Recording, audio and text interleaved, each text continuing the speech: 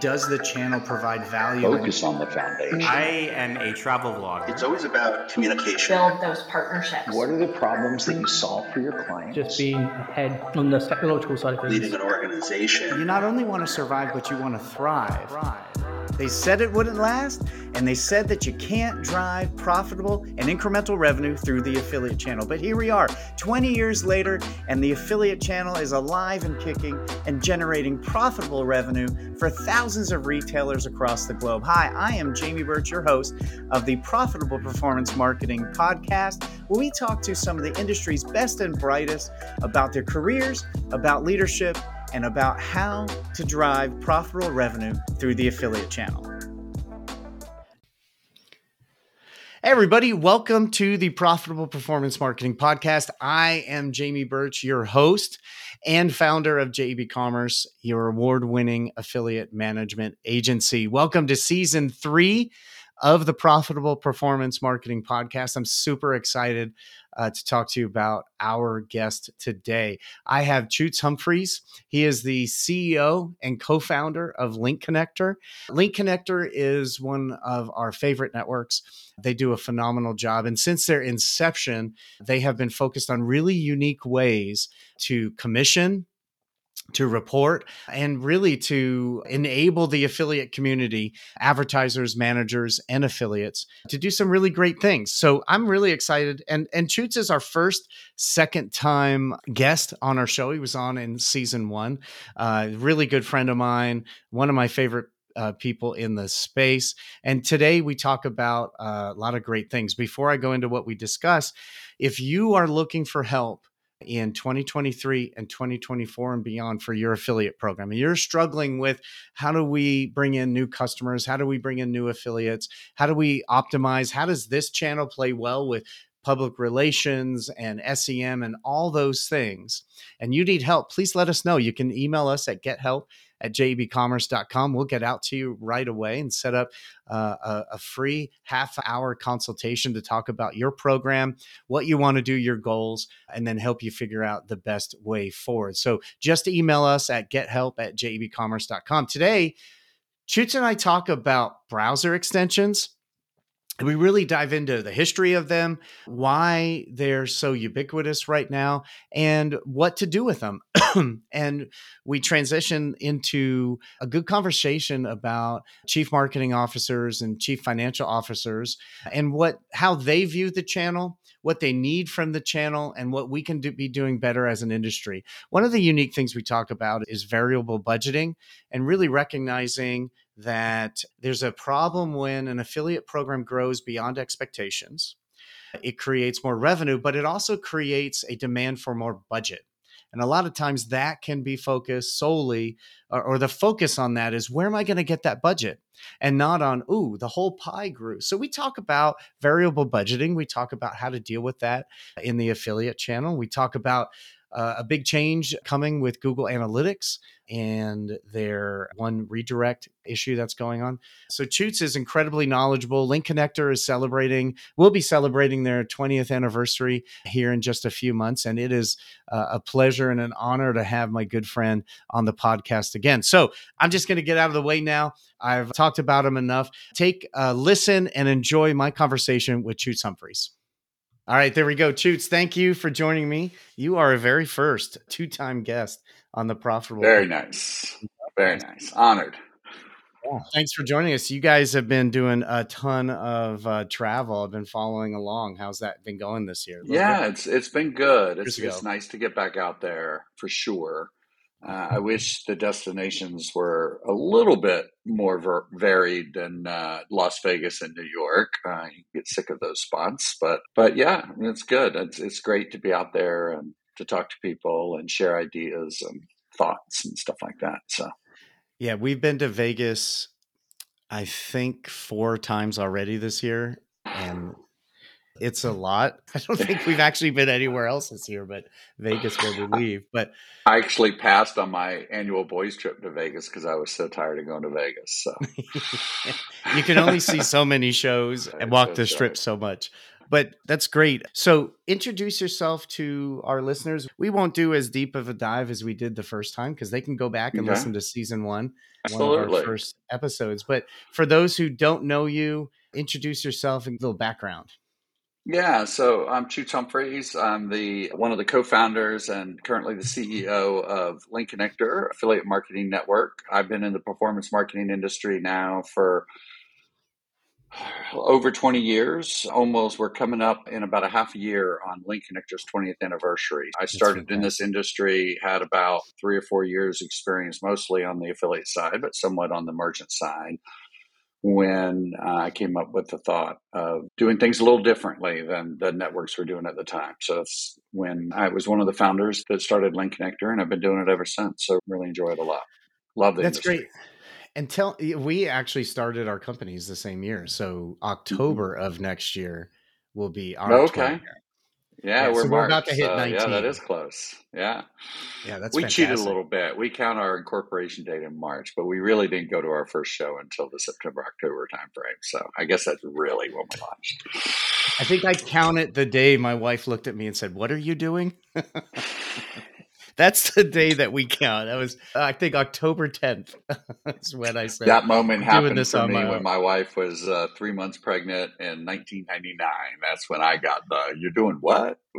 Yeah. Do you ever look back, and I do this a lot in my prep calls, I look back on some of those decisions and think, how in the hell did I do that? Yeah, especially for us in an industry that was so young and so Wild West and undefined. And I look back and I'm really happy I've been in it for that long and been a part of how the industry is shaped, even if just a little bit, had been able to affect that. But yeah, I certainly didn't go to MBA school with the thought that I would ever be an entrepreneur. I think I was an entrepreneur, ended up being an entrepreneur, not because I strove for it, but because I was left no choice. I really wasn't happy with what I was doing. I wasn't happy with how things were happening. And my only choice was to take the personal risk and do it on my own. So I'm very happy with that decision. But owning and running a business is exhausting, especially over a decade. It can be, yeah. I used to have more hair. I used to have a lot more hair. I used to have more hair than you have now. I've had the good fortune of keeping up on that. I can't grow any facial hair, but it is definitely graying a lot more. Everyone said when I was younger that I'd enjoy the baby face at some point, and they were right. I'm with you. I'm with you on that. One of the questions I always ask my staff, hey, I'm interviewing this person today. What questions do you have? And one kind of goes to what you mentioned earlier, how things change and shift. In that time frame, and especially like the last year or so, what have you seen change in the landscape as far as maybe technologies or focus or type of advertisers? What have you seen shift the most? I would say if I'm limited to just in the last year, there's a lot of change in focus and a lot of attention being paid to browser extensions and how various affiliate models are adapting or incorporating browser extensions into it. I think on the affiliate side or the publisher side, it's a natural direction to go, especially in an industry that we've seen over the past half decade or so offer more attribution options. You and I grew up in this industry where, and it's one of the reasons I founded Link Connector, because it was the only choice. When last click is the only choice, then it's a mad dash to who can get the last touch. And that's not always in a forthright and honest manner, which is why I think, attribution, there needs to be lots of choices for advertisers, and you need to be able to adapt your attribution model within your network or software that you're using to run your program to whatever your program goals are. And so now that's happened, there's a much more varied opportunity. And I think our industry, or at least the advertiser side of our industry, tends to judge those business models as they're just trying to grab the last click. And I don't think it's just that. I think it goes way beyond that with browser extensions. I think we're seeing a natural evolution of how our affiliate companies or publisher companies are interacting with the user base as technologies become more available, and the natural evolution of how do we provide a service, obviously for free generally, to the user. How do we add value to the user experience and then collect on the back end on a performance model with all of our advertiser relationships? So I think if I'm just limited to the last 12 months, I've seen a lot of attention to that. There's obviously some technological evolution. I think you and I, last time we talked a little bit about the fact that Google is once again putting a strain on our industry with their click tracker certification program. And I think that for publishers that do anything in Google, parallel tracking that came about 4 or 5 years ago was challenging enough.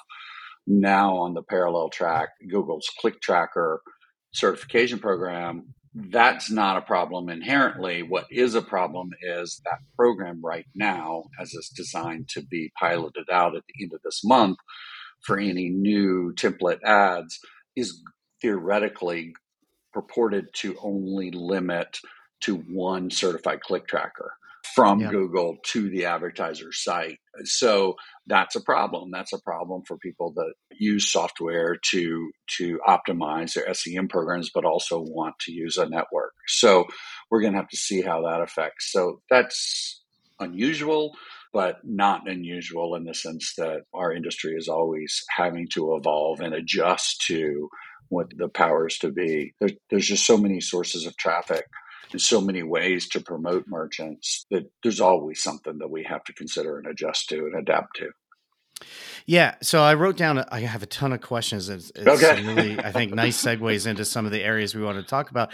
Extensions is super interesting to me just because I remember, I think in 2001, the industry had a major meeting of the minds in New York about these extensions. And if you had one, it was all about the consumer. If you didn't, it was all about stealing other affiliates' commissions. And then it went away for quite a long time. Any extension was bad. And then that shifted, I believe, really with Honey. That kind of came out of I think Honey is exactly when it shifted, or at least shifted to, oh, it's legitimate again in the minds of folks. Honey was so successful at developing this functionality. It was a paradigm shift for users who no longer had to go hunt for coupons. Now you have all the coupon sites that had built a huge user base scrambling to say, maybe we need to be a loyalty and let's shift our model. So yeah, Honey definitely was the bell cow there that kind of legitimized it again. I do think there are concerns, whether you're a technology affiliate that uses browser extensions or a loyalty platform or any kind of affiliate model that's trying to add that user experience. I do think there are some considerations, and I think there's a lot of room for industry standardization, or at a minimum, we can all agree that this is good, that's bad. An example of my opinion on what's good is that the user that's interacting with that browser extension, there has to be some kind of affirmative click. And the affirmative click, I'm not talking about the old days where click here to reveal the coupon code per se. It's, I want to use this, and this is important to me. I download it. The other thing is there's an active download. It's not, I'm trying to get this free utility that helps me with my day-to-day work activity, and all of a sudden this browser extension is downloaded in the background, and I'm not using it per se actively. It needs to be part of the user shopping experience. The third thing that I would say that I personally and Link Connector personally thinks is important as it relates to browser extension is the advertiser has to have flexibility on how attribution occurs with that specific type. Okay, advertiser A within a network should be able to say, hey, what's most important to me are content affiliates. So if there's a content affiliate in the click stream or having interacted with this user prior, and then using Honey as an example, and then Honey comes in and offers this coupon, gets the positive click, all of those things, the interaction with the user, I still want to attribute back to that content guy because that's what's most important to me. I'm fine when Honey is the only one in the click stream, but I don't want them taken from this class or this type or any affiliates potentially. So, I think a lot of people are calling that standing down, and that can be a conditional stand down or it can be just unconditionally stand down. But networks ought to offer that ability for advertisers to make the decisions for that those particular publishers need to stand down under circumstances that are important to the advertiser. And the PMA, the Performance Marketing Association, is currently working towards that. They're doing a lot of polling and discussion and hoping to have some kind of standards recommendation moving forward. But obviously, they're a smaller organization that has limited resources. So really what's going to drive the change is the networks all kind of trying to differentiate themselves with what advertisers consider good practices and publishers. They're equally important. I don't mean to demean that. Are you enjoying the show so far? Running an affiliate program can be very complicated. Running a highly successful affiliate program that grows year after year, well, that can be even more difficult. At JEB Commerce, we've been managing affiliate programs for over 17 years in almost every retail category you can imagine. With that experience comes a ton of successes, and we want to share that with you so you can learn what to do to grow your affiliate program. So we have a section on our website entitled Case Studies. You can access this page by going to jebcommerce.com/case studies. In this section of our website, you'll find industry-specific case studies, such as our new travel category case study, strategies and tactics we've used to grow incremental sales with our clients, an outline of many different tactics, strategies that we've executed and partnerships that we've cultivated and created in order to grow our clients' programs substantially year over year, and much, much more. Now, I want you to have access to these 100% for free, simply because you're a listener of this podcast. You can access these by going to jebcommerce.com/case studies. Now back to our show. We've worked with hundreds of clients, and it always seems to be very different based on how they view the channel, how they view the extensions, and are they focused on the consumer journey, or are they focused on profitability? And it's not necessarily the same. I think early on we had the top Moxies and others who were automatically downloaded when you created an account and they were sneaking it in. That doesn't seem to be much of the case anymore, but there seems to be a couple things in my estimation to be concerned about. One, I think, is attribution. First, it's the consumers want this. I think the reason, and you said it, that these have been so prolific and they're almost ubiquitous with any type of affiliate now has an extension and a reward feature. So the consumers are driving that. And then how do you balance what the consumer is looking for with what you want as a channel manager or a marketing manager or a director of e-com? How do you manage what you're looking for against that? And then how do you, if you have a content partner that you're doing a 6-month or year-long campaign with, and they are the introducer of the consumer to your brand, and then a Honey or another affiliate is getting credit, and how do you handle that? Because I think there's a couple different questions. It's one, what does the consumer want to do? If this is the way they want to shop, don't CMOs and others in the channel managers, don't they want to optimize and maximize, follow the consumer? And then the attribution question, there's a question of attribution, then there's a question of cost. And to me, they seem differently, because you can have, okay, we're going to attribute this sale to the content affiliate, and it's coming through and being closed by an affiliate with an extension. And so I want both of those things to register, but I also don't want to increase my costs. So I know with some of the advertisers we work with, we'll do the stand down thing. If you come in at the end, right, but a content creator generated that consumer, the content creator is going to get credit for that. And they're going to earn that commission. But then it creates a problem. So talk to me about the technology that enables you to do that. And have you seen other advertisers manage that kind of complexity to a point of satisfaction for all parties? Yeah, going back 4 or 5 years, the argument as it relates to attribution is you can't really, and I don't agree with this statement, but this was the primary argument that you were hearing from our competitor networks, is you can't really make an attribution decision on a transactional basis because there's too much complexity in what program terms need to be and all of those kinds of things. Let's just all agree. A user that expects their reward from Honey because they use Honey as their loyalty platform is, and I'm continuing to use Honey for a reason here because I think they were the first one to adapt to solve this problem that we're getting ready to talk about. They expect their reward from their Honey Gold or reward or whatever it is has been promised to them. You can't convince a user, oh, you clicked on this content site 2 weeks ago, so you don't get that reward. So if you want your reward, you got to go straight to Honey within 14 days, which is the cookie window, or none of that. Consumers don't want to hear any of that. They don't want to hear it. They don't know what's going on. All they know is they were promised a reward. And Honey was the first to adapt to that. I think 4 or 5 years ago, the argument was you got to exclude loyalty.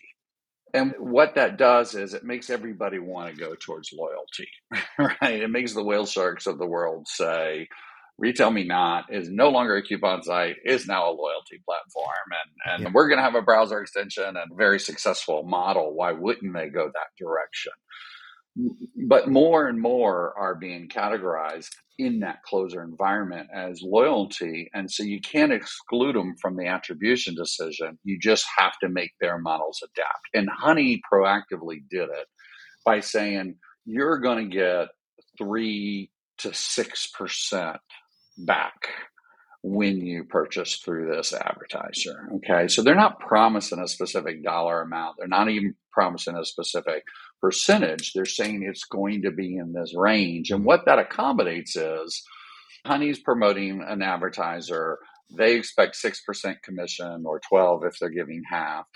But recognizing that some of the times they're either going to have to split that commission with a content site that was the introducer, or that some of the times they're getting zero. That creates that range of what they expect from most transactions that they're involved with. And now they can keep their promise to the user by saying, listen, there's a lot of factors in that 3 to 6% that you're going to get. You're going to get somewhere in this range. So they've set a lower bar of expectation. It's not so absolute because none of this process is absolute. I think that's the answer. And I think it's important for advertisers to set it up so that, let's say they're not splitting the attribution. They're not dividing the commission between two players in the click stream. They're actually saying it's one or the other, depending on whether the other exists. That early example of the content was the introducer. We're going to ask Honey to stand down. Honey knows this up front and all that kind of stuff. If that happens, they have to stand down 20% of the time. Honey doesn't care. But if Honey's standing down 90% of the time, they care, and they're no longer going to promote that advertiser. Yeah. Those decisions and what the experience of that relationship produces all goes into whether you're going to allow Honey to do it, whether you're going, how you can set it up at your network, whether Honey's going to continue to promote. Is this a profitable endeavor? Is it too much of a pain for them and their users that are coming short of even that 3% because of how much you as an advertiser are pushing content and how much more you value content than what I can give you. So that's just a two-way relationship between those two parties, the affiliate and the advertiser. And so for our listeners who may not have any idea what we're necessarily talking about, if we take a step back and we can dive really deep, but some of our listeners are relatively new. We're talking about is not your GA attribution. We're talking about within the network, what affiliate gets credit, and you guys when multiple ones are involved. When multiple affiliates touch the transaction, an affiliate with an extension closes. They're the last click, but there may be multiple affiliates along the way. Your platform allows you to say, if that's the case, then here's what to do with the commission. And you can split it and say X amount of that commission goes to the content creator who introduced it, and X amount goes to the closer, or you can have them stand down and that closer doesn't get credit because someone had priority. Essentially, someone was involved earlier and they get the priority. So if many advertisers, all they want is content creators and they want an affiliate channel that's driving incremental acquisition and new customers. And so they're very focused on that introducer in the chain, and they want to give all the credit there. There's really good arguments for both. I love that you guys now, and for a while, have the ability to say, this person was in the beginning, this affiliate touched them and introduced them. That was the first click. And that's really important because nothing would have happened after that.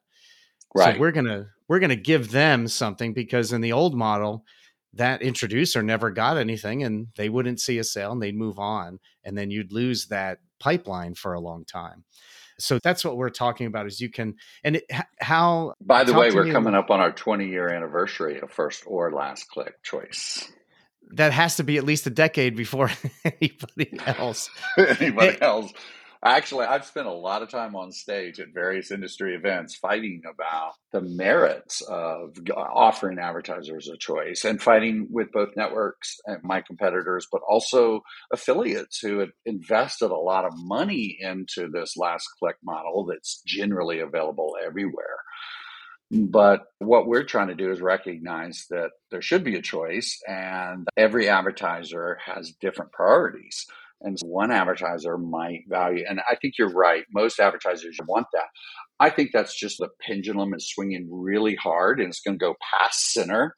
And they're throwing away a lot of the last click value that you can get from the closers and from anybody that's also in the middle of that click stream. It's not just about introducers and closers. It's about the folks that help them consider that purchase or consider against competition and stuff. So there's lots of value in that click stream. But we wanted to recognize up front that every advertiser has a different goal, and we need to be able to adapt our program to that goal to satisfy the advertiser so that they can build a sustainable program. So it's a program that adds value and can compete against the other marketing channels in that advertiser. Because especially 20 years ago, affiliate marketing has always been the redheaded stepchild of online marketing. Yeah, and that's definitely something I do want to talk about. It seems to me the attribution that's really following the consumer has a behavior. We're all chasing the consumer. They don't typically get introduced to a brand and make a purchase during that same window without touching the brand in multiple areas. One of the standard marketing fundamentals is that customer has to see that message 7 times for them to react. So 7 times could be your paid search, a catalog, they drive by your store, affiliate 1, 2, 3, and the closer.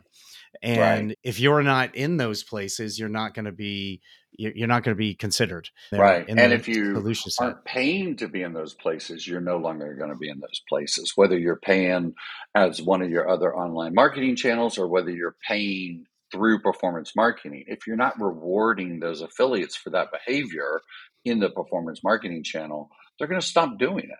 They're going to do something else that does pay them money, which is why you have to figure out what's important to you, what you're lacking, what you want to build up, where you want to invest your performance marketing dollars as an advertiser. Yeah. And that leads to the next, I think a good segue to our next discussion is CMOs and how they view the channel. We've talked about a real focus on the user and the consumer, and that's where you guys were coming from. And we have the attribution capabilities of Link Connector, but are CMOs looking at the channel like you and I are looking at the channel, or what's their biggest mistake when they're dealing with some of these things? And usually what we've seen, CMOs, CEOs get involved when it's that last click person isn't their ideal affiliate that they're looking for. And then they will come back and say, this one's just coming in at the end, yada, yada, yada. What do you think about their very important part of this chain? They're making decisions. What do you think their view of the channel is? And is that a correct view? Yeah, I think even your newest members of the audience can grasp the fact that compared to some of the other online marketing channels, which are fairly single dimensional, affiliate marketing is all over the place, and it can mean so many different things to so many different people. Taking some technology affiliates, like companies out there like in Upsell It and Intently, where they're adding a significant amount of value on helping advertisers to convert users that are on their site and keep them on their site and increase the conversion rate. There's so many things that they're doing that you would traditionally, call it a decade ago or 2 decades ago, have to pay a lot of money up front for a long contract period, whether you're getting value or not. These companies are within our industry doing it on a performance basis. And compare that to the really easy to understand coupon site that every CMO has visited. Compare that to Honey, who they might have saw an ad one time on Honey, or I think my kids are using that. And compare that to really easy back to the single dimensional SEM. I don't need SEM affiliates. I have my own group that does SEM, and I pay them to do that. Why do I want SEM in my affiliate channel? The two polar extremes of affiliate marketing content site, because I can go to that site and see the article that's describing that. Although once they see it, they really want to get into the weeds and say, why are they saying that about our product? Or how come we're not listed number one? And all those kinds of things. So you try to keep your CMO away from the specific articles, but that is easy to touch and easy to understand. So is a coupon site. But beyond that, it's really hard to understand both all the various dimensions or aspects of what could be considered pay for performance, the service that the affiliate is doing in exchange for a chance at a commission. It's hard to put that in its one-dimensional, okay, I know what this is. And you compare that to your SEM channel, your display channel, all easy to explain, all easy to understand, all you can reach out onto your screen and touch. I see my brand there now. I'm seeing my brand pop up on Facebook when I go to Facebook for my display group and stuff like that. So all of that is just so much more easy to understand that I think that's why we haven't graduated from the redheaded stepchild. It's definitely become largely because of how much the industry has matured. Groups like the PMA who are out there promoting and educating about our industry, all the conferences that now have grown, it is becoming more understood and easier for CMO to grasp, but I still think they want to put it in its own bucket where it's walled off and it doesn't overlap with the rest. And it's never going to not overlap with the rest unless all your channel is content. You don't have a biz dev team that's going out and negotiating these placements, editorial placements, or anything like that. You're just going to do all that in affiliate marketing. You're not going to do anything else. And anything that's just content is going to take a very long time to grow into any kind of impactful channel. As you and I know, the great thing about this channel is assuming it's primarily incremental, which everything isn't, but assuming the partnerships that you've aligned yourself with do provide incrementality. What's great about it is not only are you not paying for this up front with any kind of financial risk, you're paying for it on the back end in a pay-per-sale environment with the user's money, usually with a 1 or 2 month delay with the user's money. So there is no financial risk. You can go much more aggressive with that. The return on ad spend is significantly higher in the affiliate channel compared to any other marketing channels. So you're going to get a lot more for every dollar you do spend. That's the part that I think CMOs, and it's not all their fault. They're not dumb people. They're not people that aren't trying to understand. There is no real formal education out there. We're only a 25-year-old industry, but still not being taught more than maybe a single class in MBA schools and stuff, which are where our CMOs and CFOs are coming from.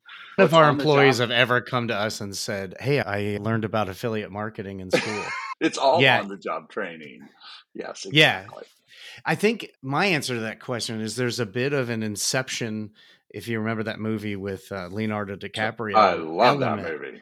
I love that movie. So you have attribution across channels, but within this one channel, you also have a deeper attribution across partners, categories Right. and partners, sometimes networks and Absolutely, campaigns. networks. So it can be difficult to get beyond that because you can't, your first level is to look at your SEM, your paid media, and your affiliate channel and measure them on that level. And then you can get Right. down to different ad campaigns in those other areas. And then you get down into affiliates and then categories Right. of affiliates and then individual ones. And that to me is always a mistake made at a high level, is grouping all those together because they're so radically different. You have a So radically loyalty different. site and you have an SEM affiliate and you have a Right. media company like Hearst or any of the others that come in. They're so dramatically different. And if you just look at them at the top, you're gonna make mistakes. You're gonna remove affiliates and partners that are driving really good incrementality. Like you said, we don't have education as an industry on this. I think the way that affiliate managers come up can be problematic. I don't actually have any that have worked with us for 20 years that I knew I wanted to do affiliate marketing. Let's go do it. There's always a different origination to it. Just to give the other side of that, and not that it's the other side, but to add to what you're saying, what's great about the people that work in our industry is they are risk takers. They have that entrepreneurial spirit. They're willing to adjust to circumstances around them. They didn't come up in a track. They're having to figure it out on their own. So they're good at research. They're good at asking questions. All of those things lead to a channel of wicked smart people who are very adaptable and very attuned to a constantly changing and evolving industry, which I think is why affiliate marketing or performance marketing, that arm, has grown in popularity and has grown up in the CMO's suite of, okay, we're definitely doing this. I just need to figure out how we're going to wall it off. Or when budgets come along, maybe thinking about those budgets a little differently than you're thinking about in the SEM channel or on the display side where you're all upfront financial risk. That's the good news as it relates to our industry. And again, the ROAS. So the return on the ad spend is phenomenal as a group, right? You mentioned how diverse promotional types can be. And of course, is different within the different categories. And what you're going to get as a ROAS might be 6, might be 12, might be 14, depending on where you focus your growth of your affiliate channel. Are you focused primarily on content? Are you focused primarily on loyalty and coupon? That's going to all change that. But it is still a very affordable channel with no upfront financial risk. I want to talk about that in a second. But first, the complexity of the channel. I would imagine if I'm not doing this every day, I'm a CMO, I got multiple channels, I'm really focused on the consumer. Just when I get and grasp the concept of this type of affiliate, because the channel and the industry is so innovative and always chasing the consumer and trying to get ahead of their behaviors, it can be a lot to keep up with. Wait, I thought we dealt with extensions. I didn't know there were content partners, these big media companies coming in. It can be quite a lot to keep up with how much the industry changes. So one of the things we talked about, and you just mentioned earlier, was the financial commitment. You talked to float, essentially. Yeah. We got the order and we incurred the revenue, but that was on the first of the month. I don't get my invoice from the network or platform till the end of that month, and it's due possibly at the end of the following month. So I have an order that I realize the revenue. I didn't actually have the cost for 60 days potentially. And that can be a lot for a CFO and a CMO to manage that. So talk to me a little bit about the benefits of that, maybe the complexities that lie in with that. I think obviously it's beyond paying up front or paying on the back end, as you just described. But I think if you think about it, the easiest for a CFO and CMO to understand is a radio spot, right? They're going out and they're buying a $10,000 radio spot for an ad to promote their company. There's really a little bit of measurement on the back end that can help you attribute some of the benefit of that ad, but that's easy for them to understand that you're paying money up front in hope for future revenue. In performance marketing, you're making a contract up front in your program contract with your publishers and affiliates to promise them, I'm going to pay you 10% of every sale that you drive, as an example. But that money doesn't come due until after the sale occurs. So you've collected on day zero, when the sale occurred from the user or the consumer, you've collected the $100 from the consumer.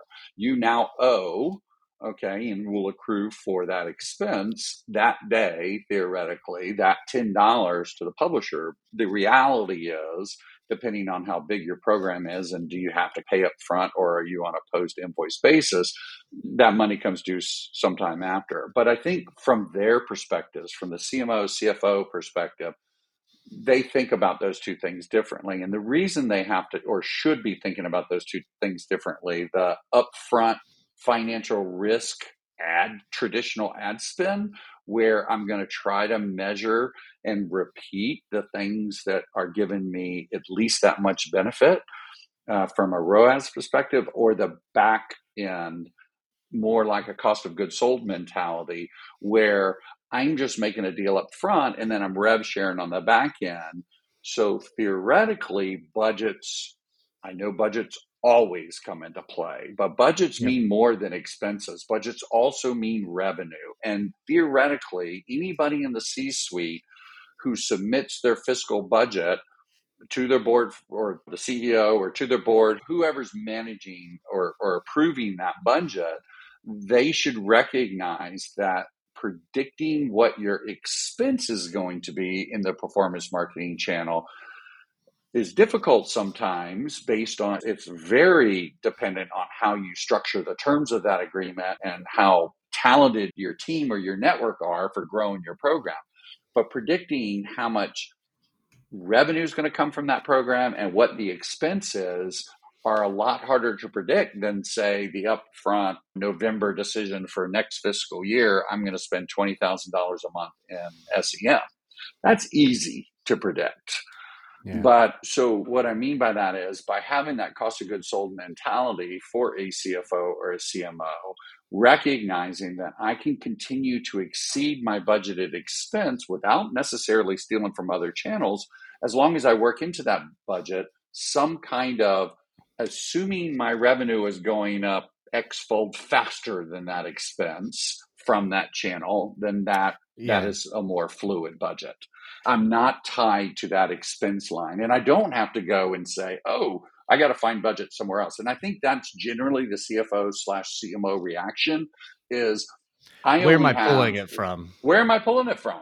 Because they're not considering the revenue and the revenue that's attributed, whether it's wholly attributed or partially attributed to these channels. They're not tying those triggers. They're not getting upfront permission to say, I might exceed this, or can I have permission to exceed this if my revenue is fourfold greater from this channel than I budgeted. So those are the kinds of things that CMOs and CFOs can do more proactively to know that this is a cost of goods sold. I'm using user money to pay for this. Why would I want to stop if it's incremental growth? And I think, assuming no inventory issues and stuff like that, right? All things being equal, we can produce and we can ship and all those things. The mistake I've seen our channel do, and I think it comes from a lot of the track that a lot of affiliate managers take, which isn't, this is what I want to do. They may not have a good quant background, but they're very relational. That's what our industry is. And so I'd say overall, we're very relational. And our response to that may not be as quantitative as it needs to be.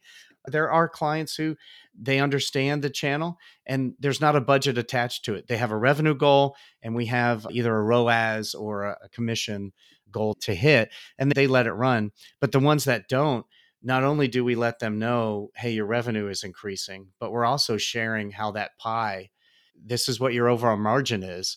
And so now your money in the bank, your budget for this has also grown. So, Right. so that they have that data, because I believe when a CFO, CMO sees that, they just see that cost increasing. And like you said, where am I going to pull that extra $5,000 from? You don't have to, Right. because we Right. just grew You're the pulling it from the pie. customer's pocket that you sold last week, which is Yep. now in your revenue, a part of your P&L, or your gross Yep. profit part of your P&L. That's right. Yeah, that's probably Yeah, so and it's it's hard. reporting. It's not a cost of goods sold. Let's just be clear. No marketing expense would ever go on a cost of goods sold line. So it's not that, but I try to encourage them to think of it like a cost of goods sold, right? Those are dynamic expenses that depend on how much revenue you want to generate from that channel. And the two are very closely related. As revenue goes up, so does your expense. Yeah, and I think a lot of it, the education we have for outside of the channel, people outside of our channel, I don't think it's fantastic. We focus a lot internally, but getting that kind of inception level attribution is an issue. And then how we report those numbers up, I think, is a big deal. You talked earlier, and I didn't actually know this until you sent it to me, and we'll include it in the show notes, of the Google Analytics change coming up that I think people need to start looking at. And in layman's terms, it'll only allow one redirect. And if you're listening to this and you're like, yeah, but I don't redirect, what are you talking about? All the networks, there's one redirect. So you go from the affiliate site to the network, it redirects and captures data and sends to the Right. And so advertiser if your site. affiliate site starting point is Google, now you have a potential problem if you're starting from Google. Yeah, that's Yep. And even exactly right. if you have an affiliate site and you use a redirect to then go grab that link, and then there's another redirect, it's not going to stop the commissioning, but it will. If your database of record for your whole company is Google, it's not going to show up as an affiliate sale because it's beyond one click. Is that kind of how you understand it so far? Yeah. So my understanding is if an SEM is easiest to understand, but an SEM affiliate, so search engine marketing affiliate who's advertising on Google on behalf of a merchant partner, currently today, they might work with two basic click trackers, the network. So as they do an ad on Google that's ultimately going to end up in a microsecond after the click on the advertiser site, if they use some kind of click tracker to optimize their keywords and which ones are converting better and all of those things. And of course, they're using a network. The new rules, and it's not switching for everybody at the end of the month. It's just Google is just starting out slow, applying it to new ads. So new ads that use these click trackers in the advertising templates on Google. Any existing one should work for a while until Google decides to make this proliferate it more. But still, for new ads, you can, one, your click trackers have to be certified by Google. Two, only one can be, this is the current plan, only one can be involved in the redirect. So in that example I gave, the SEM affiliate would only be able to redirect it through the network. They wouldn't be able to use their third-party service to optimize their ads any longer. And they're going to either have to figure out a different way for the network to start the tracking process without that redirect so they can continue to use their keyword optimizer or program optimizer, or they're going to have to drop their program optimizer and they won't be as efficient and probably not as profitable and won't be able to drive as much. So it's definitely going to send some ripple waves, just parallel tracking did 4 or 5 years ago. Networks are going to have to adapt. We're already strategizing with our partners on different ways we can adapt to minimize the impact of this on our search affiliates and others that use Google as a starting point. And if an affiliate manager isn't aware of this, they're going to walk into a meeting at some point in the future and they're going to report numbers. And someone from the business intelligence team or the data team is going to say, that's not what you guys drove. You drove 10% of that, because those affiliates are using either link trackers or there's another redirect or it's an unapproved one and it's not getting in there. And then, so if you're not aware of this and you're not starting to work on it now, and then reaching out to teams like yourself and say, what are you guys doing? How can we help take care of this? You're going to have some pretty uncomfortable meetings, and people are going to make really poor decisions on the channel. Yeah. And it's going to make it harder to drive revenue from the affiliate channel for a while as the industry adjusts. But that's true of almost any change Google makes. The hard part of this change, I think, is to understand why it's so important. As an example, this is the parallel track that's doing this. So the user isn't experiencing these redirects. They're going straight to the user or to the advertiser site. So why does Google care that multiple certified click trackers are in the stream? Is this a resource problem? I can't imagine Google cares about resources. Are they trying to eliminate a ton of bad actors that might be involved in their business model? Who knows what the reason for it is, but it's hard to logically understand. The parallel tracking was easy to logically understand. We want the user experience to be instantaneous. When they click on a Google ad, we want them on the advertiser site right away where you are aiming. All the other stuff that you're doing that you need to do for your business model can happen behind the scenes that doesn't involve the user. That's logical, easy to understand. I personally don't understand this change yet, but we'll continue to try to. It seems the browsers and Google in general consistently working towards limiting what advertising can be tracked and privacy. And I don't know if it's something maybe, I don't know. Probably a good guess is it has to do with privacy and limiting their exposure as it relates to privacy. Yeah, maybe that's it, tracking. Like I said earlier, always ask my team what questions they have for you. And one of our staff asked, do you feel there are certain types or sizes of brands that are underserved in our space, whether it's from affiliates or agencies? Is there a type of advertiser, a type of brand that's not getting the attention that they should? Yeah, obviously new brands that are smaller, that don't have an audience, performance marketing is hard for them, right? So it's hard to convince affiliates to promote a brand that's not well known or is just starting, maybe hasn't figured out the whole conversion.